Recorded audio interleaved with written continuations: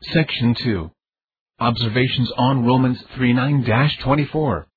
If the Scriptures represent all mankind as wicked in their first state, before they are made partakers of the benefits of Christ's redemption, then they are wicked by nature, for doubtless men's first state is their native state, or that in which they come into the world. But the Scriptures do thus represent all mankind. Before I mention particular texts to this purpose, I would observe that it alters not the case, as to the argument in hand, whether we suppose these texts speak directly of infants, or only of such as understand something of their duty and state. For if all mankind, as soon as ever they are capable of reflecting, and knowing their own moral state, find themselves wicked, this proves that they are wicked by nature. Either born so, or born with an infallible disposition to be wicked as soon as possible, if there be any difference between these. And either of them will prove men to be born exceedingly depraved. I have before proved that a native propensity to sin certainly follows from many things said of mankind in the Scripture. But what I intend now is to prove by direct Scripture testimony that all mankind, in their first state, are really of a wicked character. To this purpose, exceeding full, express, and abundant is that passage of the Apostle, in Romans 3:9-24. which I shall set down at large, distinguishing the universal terms which are here so often repeated, by a distinct character. The Apostle, having in the first chapter Romans 1:16-17 laid down his proposition, that none can be saved in any other way than through the righteousness of God, by faith in Jesus Christ, he proceeds to prove this point, by showing particularly that all are in themselves wicked, and without any righteousness of their own. First, he insists on the wickedness of the Gentiles, in the first chapter. Next, on the wickedness of the Jews, in the second chapter. And then, in this place, he comes to sum up the matter, and draw the conclusion in the words following: What then? Are we better than they? No, in no wise. For we have before proved both Jews and Gentiles, that they are all under sin, as it is written, There is none righteous, no, not one. There is none that understandeth. There is none that seeketh after God. They are all gone out of the way. They are together become unprofitable. There is none that doeth good, no, not one. Their throat is an open sepulchre. With their tongues they have used deceit. The poison of asps is under their lips, whose mouth is full of cursing and bitterness. Their feet are swift to shed blood. Destruction and misery are in their ways, and the way of peace they have not known. There is no fear of God before their eyes. Now we know that whatsoever things the law saith, it saith to them that are under the law, that every mouth may be stopped, and all the world may become guilty before God. Therefore by the deeds of the law, there shall no flesh be justified in his sight. For by the law is the knowledge of sin. But now the righteousness of God without the law is manifest, being witnessed by the law and the prophets. Even the righteousness of God, which is by faith of Jesus Christ, unto all, and upon all them that believe. For there is no difference. For all have sinned, and come short of the glory of God, being justified freely by his grace, through the redemption which is in Jesus Christ. Hear the thing which I would prove, namely, that mankind in their first state, before they are interested in the benefits of Christ's redemption, are universally wicked, is declared with the utmost possible fullness and precision. So that if here this matter be not set forth plainly, expressly, and fully, it must be because no words can do it, and it is not in the power of language, or any manner of terms and phrases, however contrived and heaped up one upon another, determinately to signify any such thing. Dr. T. to take off the force of the whole, would have us to understand p. 104-107. That these passages quoted from the Psalms, and other parts of the Old Testament, do not speak of all mankind, nor of all the Jews, but only of them of whom they were true. He observes, there were many that were innocent and righteous, though there were also many, a strong party, that were wicked, corrupt, etc., of whom these texts were to be understood. Concerning which I would observe the following things. 1. According to this, the universality of the terms in these places, which the Apostle cites from the Old Testament, to prove that all the world, both Jews and Gentiles, are under sin, is nothing to his purpose. The apostle uses universal terms in his proposition, and in his conclusion, fatalier under sin, that every mouth is stopped, all the world guilty, that by the deeds of the law no flesh can be justified. And he chooses out a number of universal sayings or clauses out of the Old Testament, to confirm this universality. As, there is none righteous. No, not one, they are all gone out of the way. There is none that understandeth, etc., but yet the universal terms found in them have no reference to any such universality, either in the collective, or personal sense. No universality of the nations of the world, or of particular persons in those nations, or in any one nation in the world, but only of those of whom they are true. That is, there is none of them righteous, of whom it is true, that they are not righteous, no, not one. There is none that understand, of whom it is true, that they understand not, they are all gone out of the way, of whom it is true, that they are gone out of the way, etc. Or these expressions are to be understood concerning that strong party in Israel, in David and Solomon's days, and in the prophets' days. They are to be understood of them universally. And what is that to the apostle's purpose? How does such an universality of wickedness, that all were wicked in Israel, who were wicked, or that there was a particular evil party, all of which were wicked, confirm that universality which the apostle would prove, namely, that all Jews and Gentiles, and the whole world, were wicked, and every mouth stopped, and that no flesh could be justified by their own righteousness? Here nothing can be said to abate the nonsense, but this, that the apostle would convince the Jews, that they were capable of being wicked, as well as other nations. And to prove it, he mentions some texts, which show that there was a wicked party in Israel 1,000 years ago. And as to the universal terms which happen to be in these texts, the apostle had no respect to them. But as reciting them is as it were accidental, they happen to be in some texts which speak of an evil party in Israel, and the apostle cites them as they are, not because they are any more to his purpose for the universal terms, which happen to be in them. But let the reader look on the words of the apostle, and observe the violence of such a supposition. Particularly let the words of the 9th and 10th verses, and their connection, be observed. All are under sin, as it is written, there is none righteous. No, not one. How plain it is, that the apostle cites that latter universal clause out of the 14th Psalm, to confound the preceding universal words of his own proposition. And yet it will follow from what Dr. T supposes, that the universality of the terms in the last words, there is none righteous. No, not one, hath no relation at all to that universality he speaks of in the preceding clause, to which they are joined, all are under sin, and is no more a confirmation of it, than if the words were thus, there are some or there are many in Israel, that are not righteous. 2.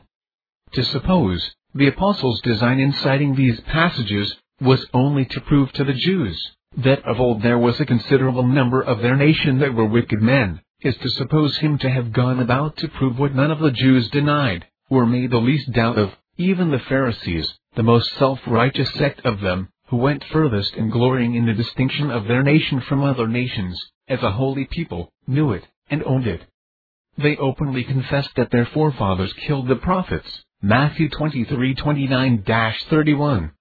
And if the apostles' design had been only to refresh their memories, to put them in mind of the ancient wickedness of their nation, to lead to reflection on themselves as guilty of the like wickedness, as Stephen does, Acts 7, what need had he to go so far about to prove this, gathering of many sentences here and there which prove, that their scriptures speak of some as wicked men, and then to prove, that the wicked men spoken of must be Jews, by this argument, that what things soever the law saith, it saith to them that are under the law, or that whatsoever the books of the Old Testament says, it must be understood of that people who have the Old Testament?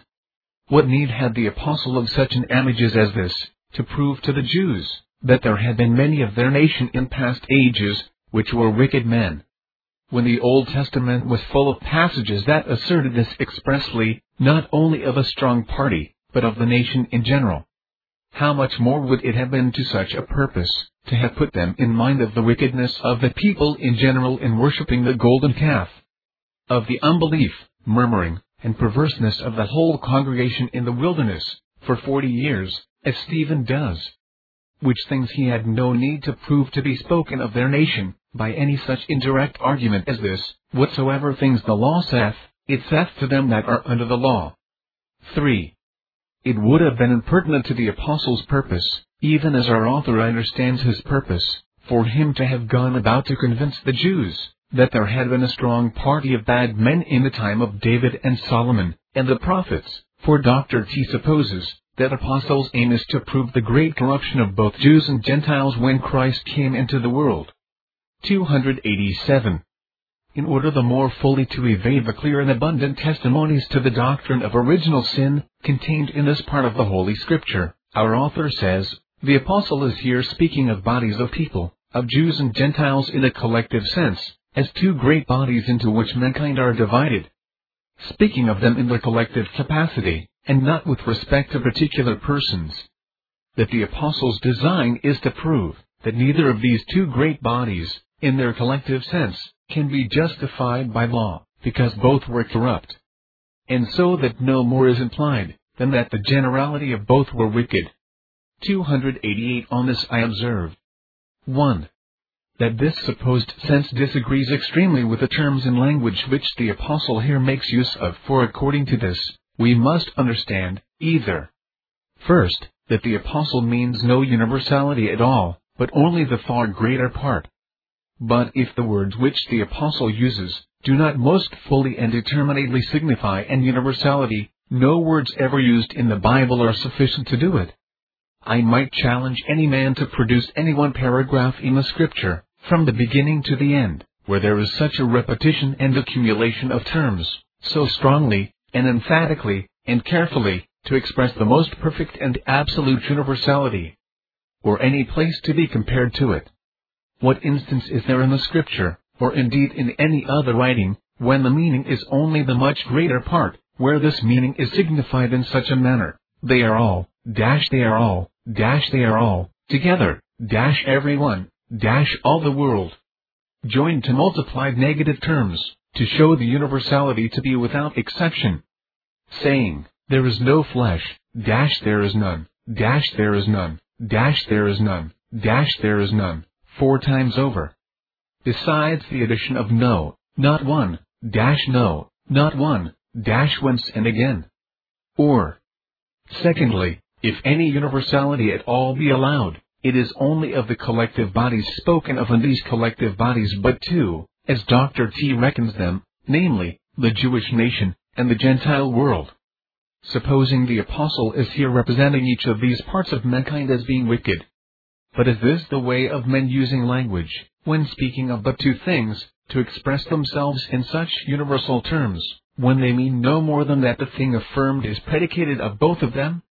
If a man speaking of his 2 feet is both lame, should say, all my feet are lame, they are all lame, all together are become weak, none of my feet are strong, none of them are sound, no, not one.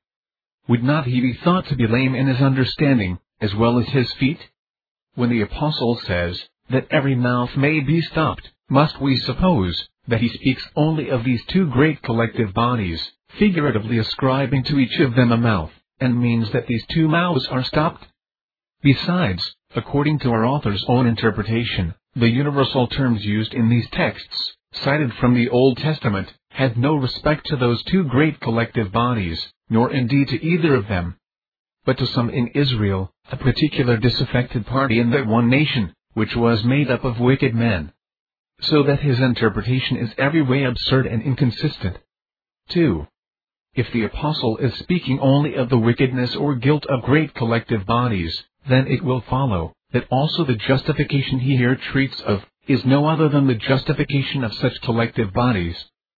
4. They are the same of whom he speaks as guilty and wicked, and who cannot be justified by the works of the law, by reason of their being wicked. Otherwise his argument is wholly disannulled. If the guilt he speaks of be only of collective bodies, then what he argues from that guilt must be only that collective bodies cannot be justified by the works of the law, having no respect to the justification of particular persons. And indeed this is Dr. T.'s declared opinion. He supposes the apostle here, and in other parts of this epistle, is speaking of men's justification considered only as in their collective capacity. 289 But the contrary is most manifest. The 26th and 28th verses of this third chapter cannot, without the utmost violence, be understood otherwise than of the justification of particular persons. That he might be just, and the justifier of him that believeth in Jesus. Therefore we conclude that a man is justified by faith, without the deeds of the law. So in Romans 4:5. But to him that worketh not, but believeth on him that justifieth the ungodly, his faith is counted for righteousness. And what the apostle cites in the 6th, 7th, and 8th verses from the book of Psalms, evidently shows that he is speaking of the justification of particular persons. Even as David also describeth the blessedness of the man unto whom God imputeth righteousness without works, saying, Blessed are they whose iniquities are forgiven, and whose sins are covered. David says these things in Psalm 32, with a special respect to his own particular case. They're expressing the great distress he was in, while under a sense of personal sin and guilt, and the great joy he had when God forgave him. And what can be plainer than in the paragraph we have been upon Romans 3:20? It is the justification of particular persons of which the apostle speaks. Therefore by the deeds of the law, there shall no flesh be justified in his sight. He refers to Psalm 143:2. Enter not into judgment with thy servant. For in thy sight shall no man living be justified. Here the psalmist is not speaking of the justification of a nation, as a collective body, or of one of the two parts of the world, but of a particular man. And it is further manifest that the apostle is here speaking of personal justification, inasmuch as this place is evidently parallel with Galatians 3:10, 11. For as many as are of the works of the law, are under the curse, for it is written, Cursed is every one that continueth not in all things that are written in the book of the law to do them. But that no man is justified by the works of the law, is evident. For, the just shall live by faith. It is plain that this place is parallel with that in Romans 3, not only as the thing asserted is the same, and the argument by which it is proved, that all are guilty, and exposed to condemnation by the law. But the same saying of the Old Testament is cited Galatians 2:16. Many other things demonstrate that the apostle is speaking of the same justification in both places, which I omit for brevity's sake. And besides all these things, our author's interpretation makes the apostle's argument wholly void another way. The apostle is speaking of a certain subject which cannot be justified by the works of the law. And his argument is, that the same subject is guilty, and is condemned by the law. If he means that one subject, suppose a collective body or bodies, cannot be justified by the law, because another subject, another collective body, is condemned by the law, it is plain, the argument would be quite vain and impertinent. Yet thus the argument must stand according to Dr. T.'s interpretation. The collective bodies which he supposes are spoken of as wicked, and condemned by the law, considered as in their collective capacity, are those two, the Jewish nation, and the heathen world. But the collective body which he supposes the apostle speaks of as justified without the deeds of the law, is neither of these, but the Christian church, or body of believers, which is a new collective body, a new creature, and a new man according to our author's understanding of such phrases, which never had any existence before it was justified, and therefore never was wicked or condemned, unless it was with regard to the individuals of which it was constituted. And it does not appear, according to our author's scheme, that these individuals had before been generally wicked. For according to him, there was a number both among the Jews and Gentiles, that were righteous before. And how does it appear, that the comparatively few Jews and Gentiles, of which this new created collective body was constituted, were chiefly of the best of each? So that in every view, this author's way of explaining the passage appears vain and absurd. And so clearly and fully has the apostle expressed himself, that it is doubtless impossible to invent any other sense to put upon his words, than that which will imply, that all mankind, even every individual of the whole race, but their Redeemer himself, are in their first original state corrupt and wicked. Before I leave this passage, Romans 3:9-24.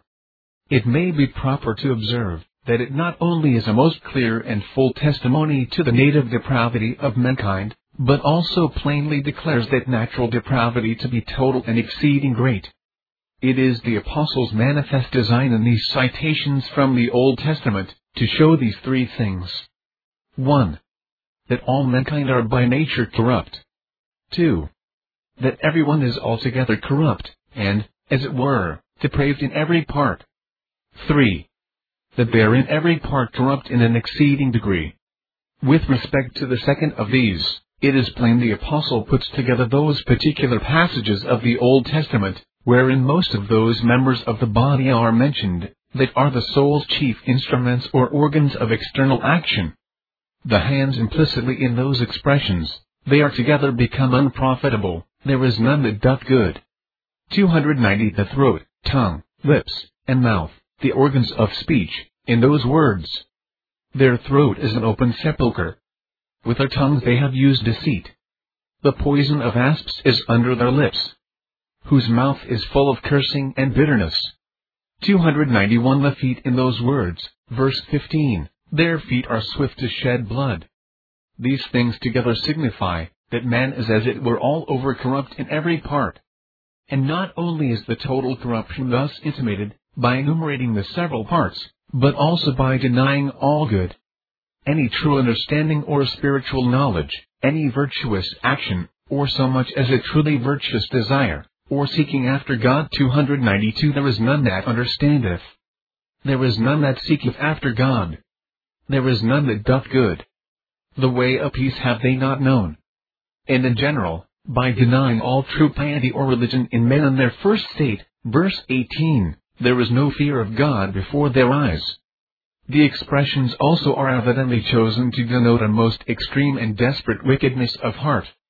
An exceeding depravity is ascribed to every part: to the throat, the scent of an open sepulchre; to the tongue and lips, deceit, and the poison of asps; to the mouth, cursing and bitterness; of their feet it is said, they are swift to shed blood; and with regard to the whole man, it is said, destruction and misery are in their ways.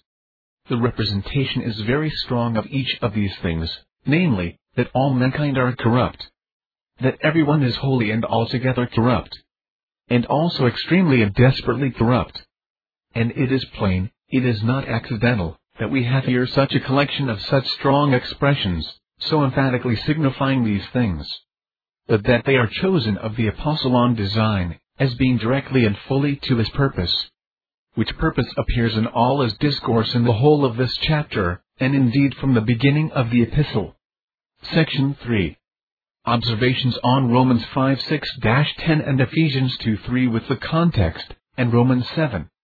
Another passage of this apostle, which shows that all who are made partakers of the benefits of Christ's redemption, are in their first state wicked, desperately wicked, is Romans 5:6-10.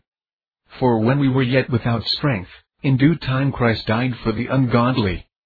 For scarcely for a righteous man will one die. Yet peradventure for a good man some would even dare to die. But God commendeth his love towards us, in that while we were yet sinners, Christ died for us. Much more then, being now justified by his blood, we shall be saved from wrath through him. For if while we were enemies we were reconciled to God through the death of his Son, much more, being reconciled, we shall be saved by his life. Here all for whom Christ died, and who are saved by him, are spoken of as being in their first state sinners, ungodly, enemies to God, exposed to divine wrath, and without strength, without ability to help themselves, or deliver their souls from this miserable state. Dr. T says, the apostle here speaks of the Gentiles only in their heathen state, in contradistinction to the Jews, and that not of particular persons among the heathen Gentiles, or as to the state they were in personally, but only of the Gentiles collectively taken, or of the miserable state of that great collective body, the heathen world, and that these appellation, sinners, ungodly, enemies, etc., were names by which the apostles in their writings were wont to signify and distinguish the heathen world, in opposition to the Jews, and that in this sense these appellations are to be taken in their epistles, and in this place in particular. 293 And it is observable, that this way of interpreting these phrases in the apostolic writings is become fashionable with many late writers, whereby they not only evade several clear testimonies to the doctrine of original sin, but make void great part of the New Testament, on which account it deserves the more particular consideration. It is allowed to have been long common and customary among the Jews, especially the sect of the Pharisees, in their pride and confidence in their privileges as the peculiar people of God, to exalt themselves exceedingly above other nations, and greatly to despise the Gentiles, calling them by such names as sinners, enemies, dogs, etc. Themselves they accounted, in general excepting the publicans, and the notoriously profligate, as the friends, the special favorites and children, of God. Because they were the children of Abraham, were circumcised, and had the law of Moses, as their peculiar privilege, and as a wall of partition between them and the Gentiles. But it is very remarkable, that a Christian divine, who has studied the New Testament, and the Epistle to the Romans in particular, so diligently as He has done, should so strongly imagine that the apostles of Jesus Christ countenance and cherish these self-exalting, uncharitable dispositions and notions of the Jews which gave rise to such a custom, so far as to fall in with that custom, and adopt that language of their pride and contempt. And especially that the Apostle Paul should do it. It is a most unreasonable imagination on many accounts. 1. The whole gospel dispensation is calculated entirely to overthrow and abolish everything to which the self-distinguishing, self-exalting language of the Jews was owing. It was calculated wholly to exclude such boasting, and to destroy the pride and self-righteousness which were the causes of it. It was calculated to abolish the enmity, and break down the partition wall between Jews and Gentiles, and of twain, to make one new man, so making peace, to destroy all dispositions in nations and particular persons to despise one another, or to say one to another, Stand by thyself, come not near to me, for I am holier than thou. And to establish the contrary principles of humility, mutual esteem, honor and love, and universal union, in the most firm and perfect manner. 2. Christ, when on earth, set himself, through the whole course of his ministry, to militate against this Pharisaical spirit, practice, and language of the Jews, by which they showed so much contempt of the Gentiles, publicans, and such as were openly lewd and vicious, and thus exalted themselves above them, calling them sinners and enemies, and themselves holy, and God's children, not allowing the Gentile to be their neighbor, etc. He condemned the Pharisees for not esteeming themselves sinners, as well as the publicans. Trusting in themselves that they were righteous, and despising others, he militated against these things in his own treatment of some Gentiles, publicans, and others, whom they called sinners, and in what he said on those occasions. 294. He opposed these notions and manners of the Jews in his parables, 295, and in his instructions to his disciples how to treat the unbelieving Jews. 296, and in what he says to Nicodemus about the necessity of a new birth, even for the Jews, as well as the unclean Gentiles with regard to their proselytism, which some of the Jews looked upon as a new birth, and in opposition to their notions on their being the children of God, because the children of Abraham, but the Gentiles by nature sinners and children of wrath. He tells them that even they were children of the devil. 297. 3. Though we should suppose the apostles not to have been thoroughly brought off from such notions, manners, and language of the Jews, till after Christ's ascension, yet after the pouring out of the Spirit on the day of Pentecost, or at least, after the calling of the Gentiles, begun in the conversion of Cornelius, they were fully instructed in this matter, and effectually taught no longer to call the Gentiles unclean, as a note of distinction from the Jews, Acts 10:28, which was before any of the apostolic epistles were written. 4. Of all the apostles, none were more perfectly instructed in this matter than Paul, and none so abundant in instructing others in it, as this great apostle of the Gentiles. None of the apostles had so much occasion to exert themselves against the forementioned notions and language of the Jews, in opposition to Jewish teachers and Judaizing Christians who strove to keep up the separation wall between Jews and Gentiles, and to exalt the former, and set it not the latter. 5. This apostle, in his epistle to the Romans, above all his other writings, exerts himself in the most elaborate manner, and with his utmost skill and power, to bring the Jewish Christians off from everything of this kind. He endeavors by all means that there might no longer be in them any remains of these old notions, in which they had been educated, of such a great distinction between Jews and Gentiles, as were expressed in the names they used to distinguish them by. The Jews, holy children of Abraham, friends and children of God. But the Gentiles, sinners, unclean, enemies, and the like.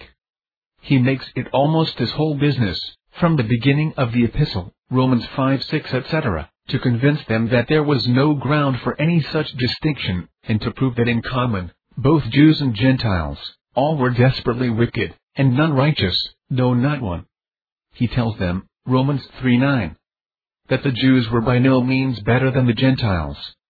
And in what follows in that chapter that there was no difference between Jews and Gentiles, and represents all as without strength, or any sufficiency of their own in the affair of justification and redemption.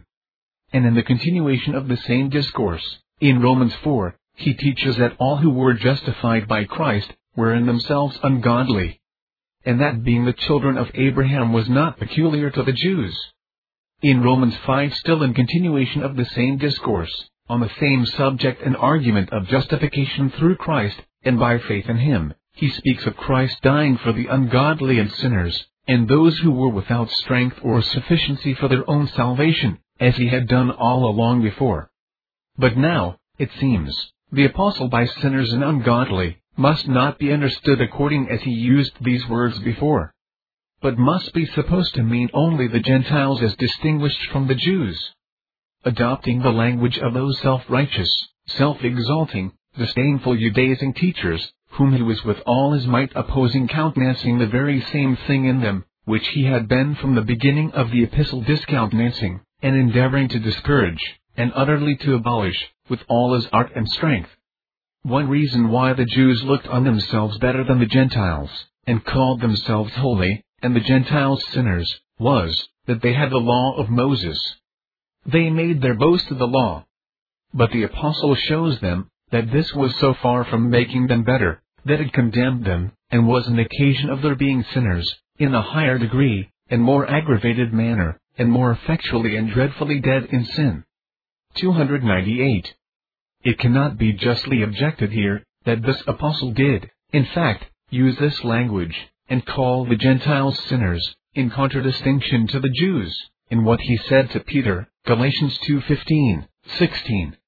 We who are Jews by nature, and not sinners of the Gentiles, knowing that a man is not justified by the works of the law, but by faith in Jesus Christ. It is true, that the apostle here refers to this distinction, as what was usually made by the self-righteous Jews, between themselves and the Gentiles, but not in such a manner as to adopt, or favor it, but on the contrary, so as plainly to show his disapprobation of it. Qd.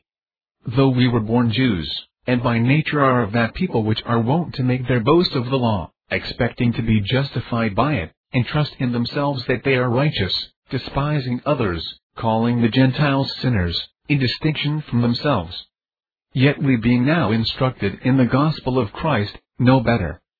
We now know that a man is not justified by the works of the law, that we are all justified only by faith in Christ, in whom there is no difference, no distinction of Greek or Gentile, and Jew, but all are one in Christ Jesus.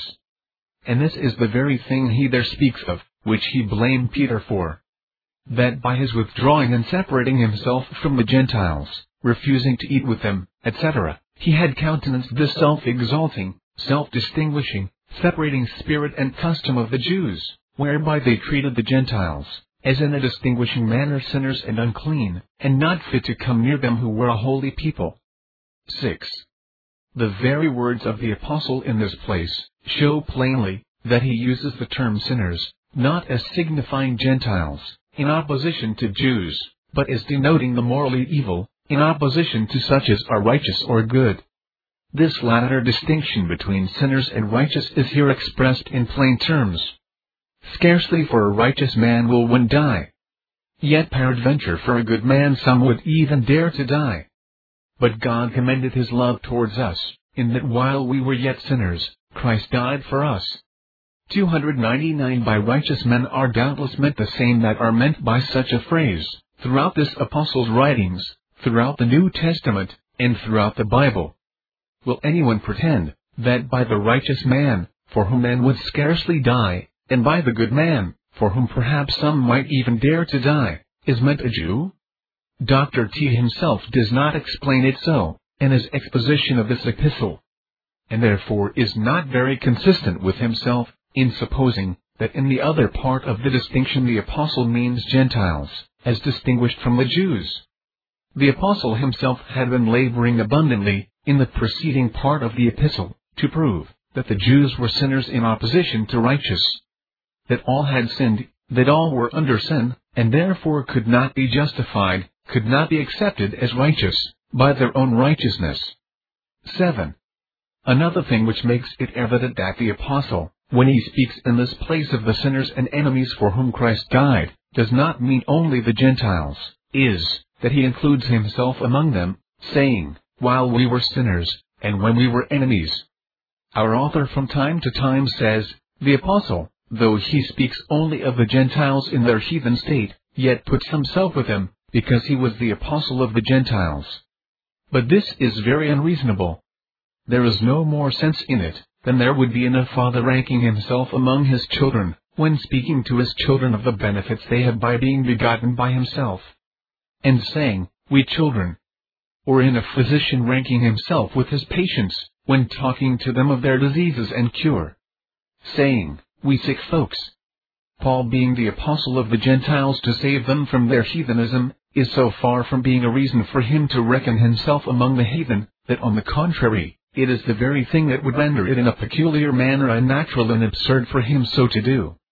Because, as the apostle of the Gentiles, he appears as their healer and deliverer from heathenism, and therefore in that capacity, in a peculiar manner, appears in his distinction from the heathen, and in opposition to the state of heathenism. For it is by the most opposite qualities only, that he is fitted to be an apostle of the heathen, and recoverer from heathenism. As the clear light of the sun is what makes it a proper restorative from darkness. And, therefore, the sun being spoken of as such a remedy, none would suppose to be a good reason why it should be ranked among dark things.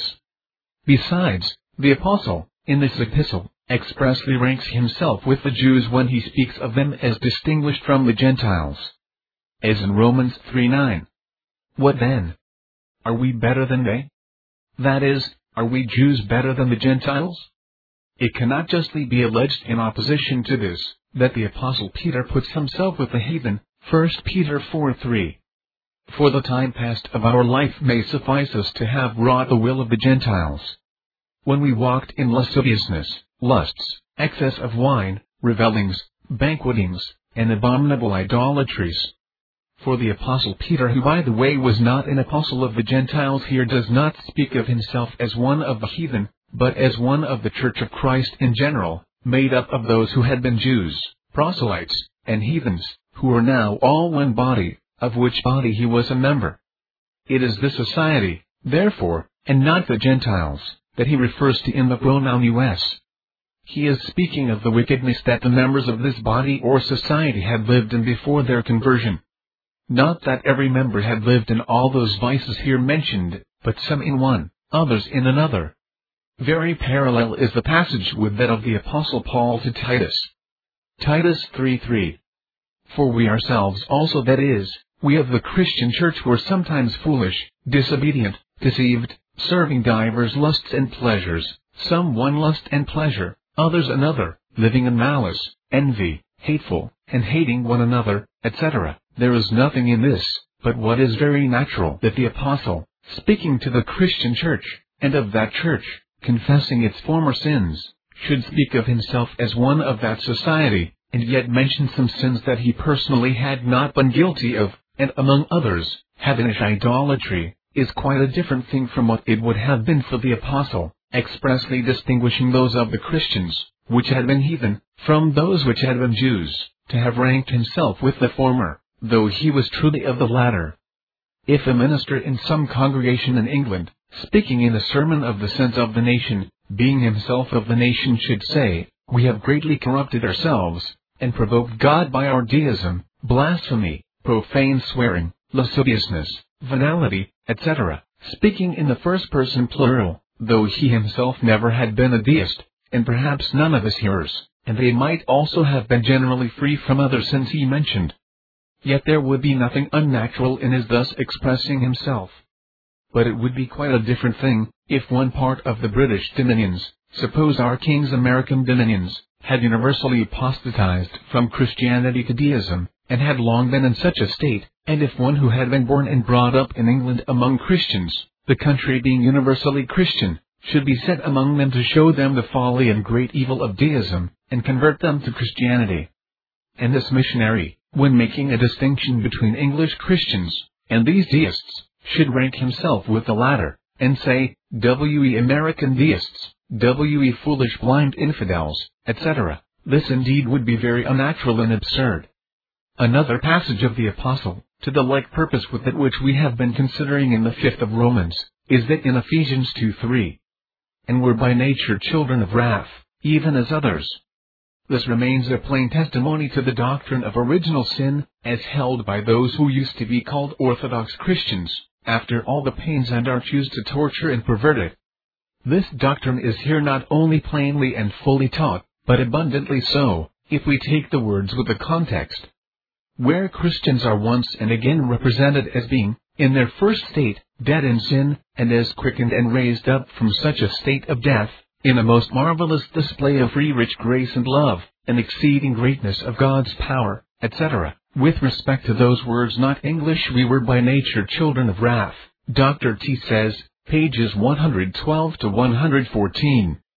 The Apostle means no more by this, than truly or really children of wrath. Using a metaphorical expression, borrowed from the word that is used to signify a true and genuine child of a family, in distinction from one that is a child only by adoption, in which it is owned that the proper sense of the phrase is, being a child by nature, in the same sense as a child by birth or natural generation. But only he supposes that here the word is used metaphorically. The instance he produces is parallel, to confirm his supposed metaphorical sense of the phrase, as meaning only truly, really, or properly children of wrath, namely, the Apostle Paul's calling Timothy his own son in faith. Not English is so far from confirming his sense, that it is rather directly against it. For doubtless the Apostle uses the word here not English in its original signification, meaning his begotten son. Not English being the adjective from not English, offspring, or the verb, not English to beget. As much as to say, Timothy my begotten son in the faith. For as there are two ways of being begotten, one natural, and the other spiritual. The first generation, and regeneration. So the Apostle expressly signifies which of these he means in this place, Timothy my begotten son in the faith, in the same manner as he says to the Corinthians, 1 Corinthians 4:15. In Christ Jesus I have begotten you through the gospel.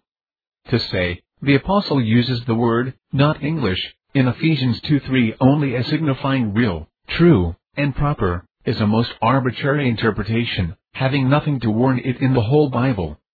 The word not English is nowhere used in this sense in the New Testament. 300. Another thing which our author alleges to evade the force of this, is, that the word rendered nature, sometimes signifies habit contracted by custom, or an acquired nature. But this is not its proper meaning. And it is plain, the word in its common use, in the New Testament, signifies what we properly express in English by the word nature. There is but one place where there can be the least pretext for supposing it to be used otherwise. And that is 1 Corinthians 11:14.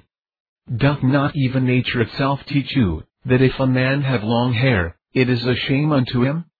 And even here there is, I think, no manner of reason for understanding nature otherwise than in the proper sense. The emphasis used, not English nature itself, shows that the Apostle does not mean custom, but nature in the proper sense.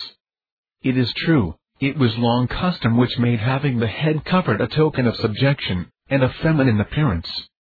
As it is custom that makes any outward action or word a sign or signification of anything. But nature itself, nature in its proper sense, teaches, that it is a shame for a man to appear with the established signs of the female sex, and with significations of inferiority, etc., as nature itself shows it to be a shame for a father to bow down or kneel to his own child or servant, or for men to bow to an idol, because bowing down is by custom an established token or sign of subjection and submission. Such a sight therefore would be unnatural, shocking to a man's very nature. So nature would teach that it is a shame for a woman to use such and such lascivious words or gestures, though it be custom that establishes the unclean signification of those gestures and sounds. It is particularly unnatural and unreasonable to understand the phrase, not English in this place, any otherwise than in the proper sense, on the following accounts. 1. It may be observed that both the words, not English and not English, in their original signification, have reference to birth or generation. So the word not English, from not English, which signifies to beget or bring forth young, or to bud forth, as a plant, that brings forth young buds and branches. And so the word not English comes from not English, which signifies to bring forth children. 2. As though the apostle took care by the word used here, to signify what we are by birth, he changes the word he used before for children. In the preceding verse he used not English, speaking of the children of disobedience. But here not English, which is a word derived, as observed, from not English, to bring forth a child, and more properly signifies a begotten or born child. 3. It is natural to suppose that the apostle here speaks in opposition to the pride of some, especially the Jews, for the church in Ephesus was made up partly of Jews, as well as the church in Rome, who exalted themselves in the privileges they had by birth, because they were born the children of Abraham, and were Jews by nature, not English, as the phrase is, Galatians 2:15. In opposition to this proud conceit, he teaches the Jews, that notwithstanding this they were by nature children of wrath, even as others, 1e as well as the Gentiles, which the Jews had been taught to look upon as sinners, and out of favor with God by nature, and born children of wrath. 4. It is more plain, that the apostle uses the word nature in its proper sense here, because he sets what they were by nature in opposition to what they are by grace. In this verse, the apostle shows what they are by nature, namely, children of wrath. And in the following verses he shows how very different their state is by grace. Saying, Ephesians 2:5, by grace ye are saved. Repeating it again, Ephesians 2:8, by grace ye are saved. But if, by being children of wrath by nature, were meant no more than only their being really and truly children of wrath, as Dr. T supposes, there would be no opposition in the signification of these phrases. For in this sense they were by nature in a state of salvation, as much as by nature children of wrath. For they were truly, really, and properly in a state of salvation. If we take these words with the context, the whole abundantly proves that by nature we are totally corrupt, without any good thing in us. For if we allow the plain scope of the place, without attempting to hide it by doing extreme violence to the apostle's words, the design here is strongly to establish this point. That what Christians have that is good in them, or in their state, is in no part of it naturally in themselves, or from themselves, but is wholly from divine grace, all the gift of God, and His workmanship, the effect of His power, His free and wonderful love. None of our good works are primarily from ourselves, but with respect to them all, we are God's workmanship, created unto good works, as it were out of nothing. Not so much as faith itself, the first principle of good works in Christians, is of themselves, but that is the gift of God. Therefore the apostle compares the work of God, in forming Christians to true virtue and holiness, not only to a new creation, but a resurrection, or raising from the dead. Ephesians 2:1. You hath He quickened, who were dead in trespasses and sins. And again, Ephesians 2:5, even when we were dead in sins, hath quickened us together with Christ.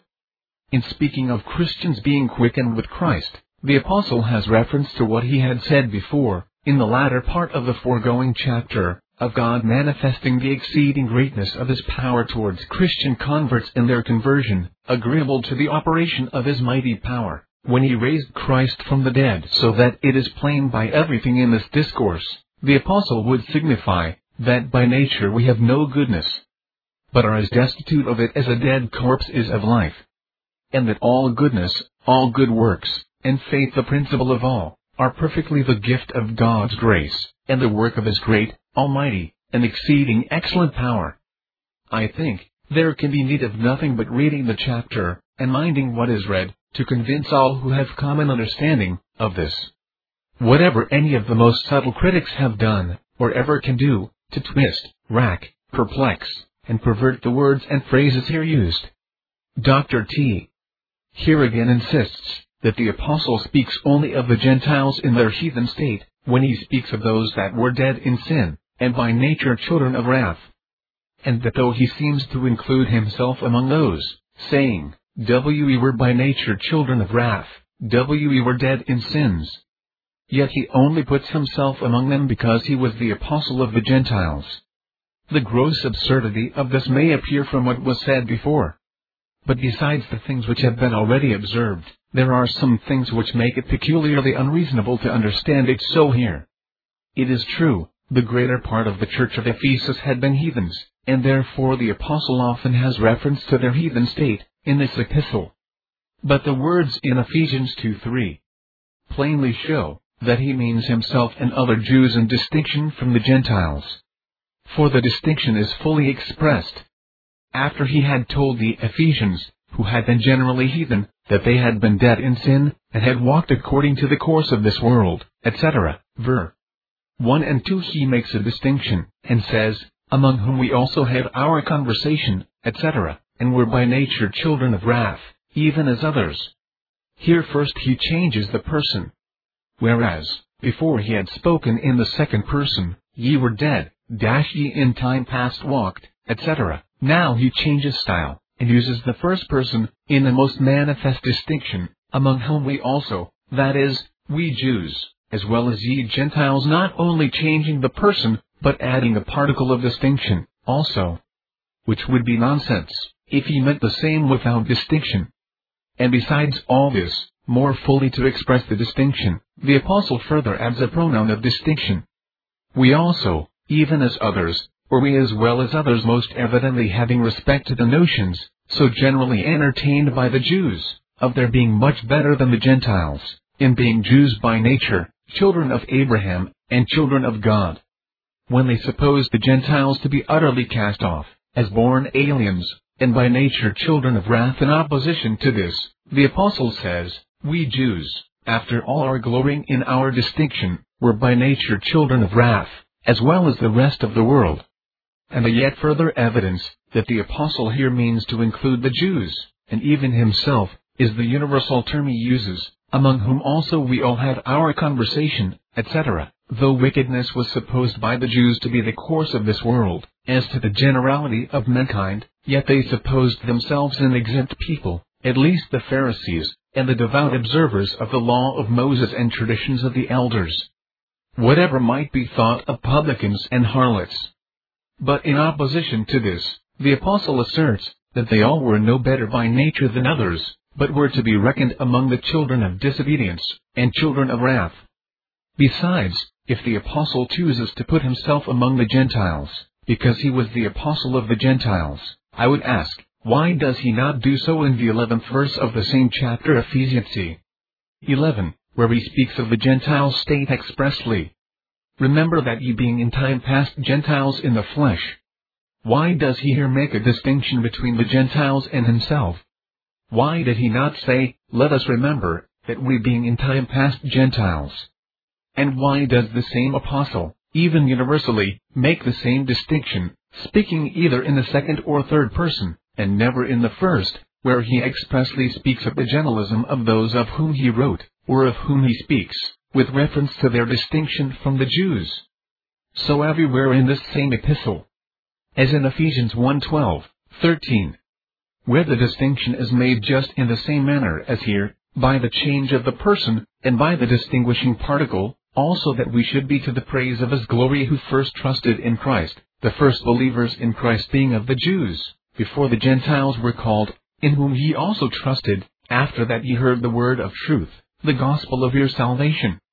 and in all the following part of the second chapter, as Ephesians 2:11, 17, 19, 22, in which last verse the same distinguishing particle again is used.